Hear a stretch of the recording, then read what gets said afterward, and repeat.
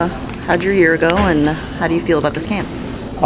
Year was a little bit up and down for me personally. The team did a great job. I was just kind of supporting the guys and, finding my role. I think this year I matured a lot personally, just, finding my way to support the team in any way I can. And then, I felt I had a really good camp. Obviously, the 3-on-3 is tough for goalies last night. You see a lot of odd man rushes and stuff like that. But, I felt really good today. I thought it was a good bounce back for me.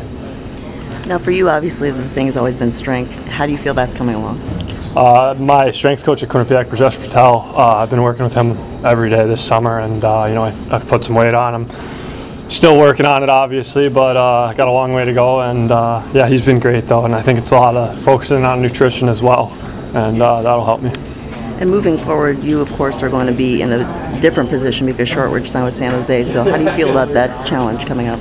I'm really excited. I'm really looking forward to next year. We're going to be a kind of young team. We had a lot of freshmen last year coming in. We're going to need them to step up and be big time players for us in their sophomore years. But I really like our team, and I'm really looking forward to the challenge. Is there anything that you're working on technically with the goalie coaches?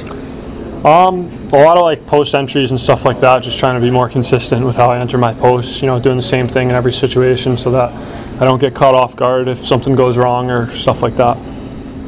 With the second period today, I don't think Team Lindsay wins without you.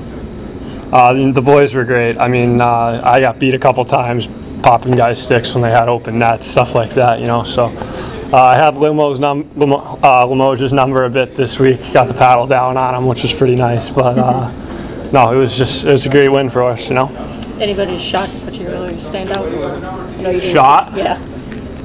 Jeez. I don't know. I saw a lot of pucks this week. I don't know if I can pick out one shot for you. What about defensemen who played in front of you? I think just everyone. It was a solid performance from everyone. Everyone bought into playing defense, and it's a little bit difficult in a situation like this because guys want to showcase their offensive ability. But I think it was huge for our team that they, focused on defense and broke pucks out nicely, and that was big. Thanks so much.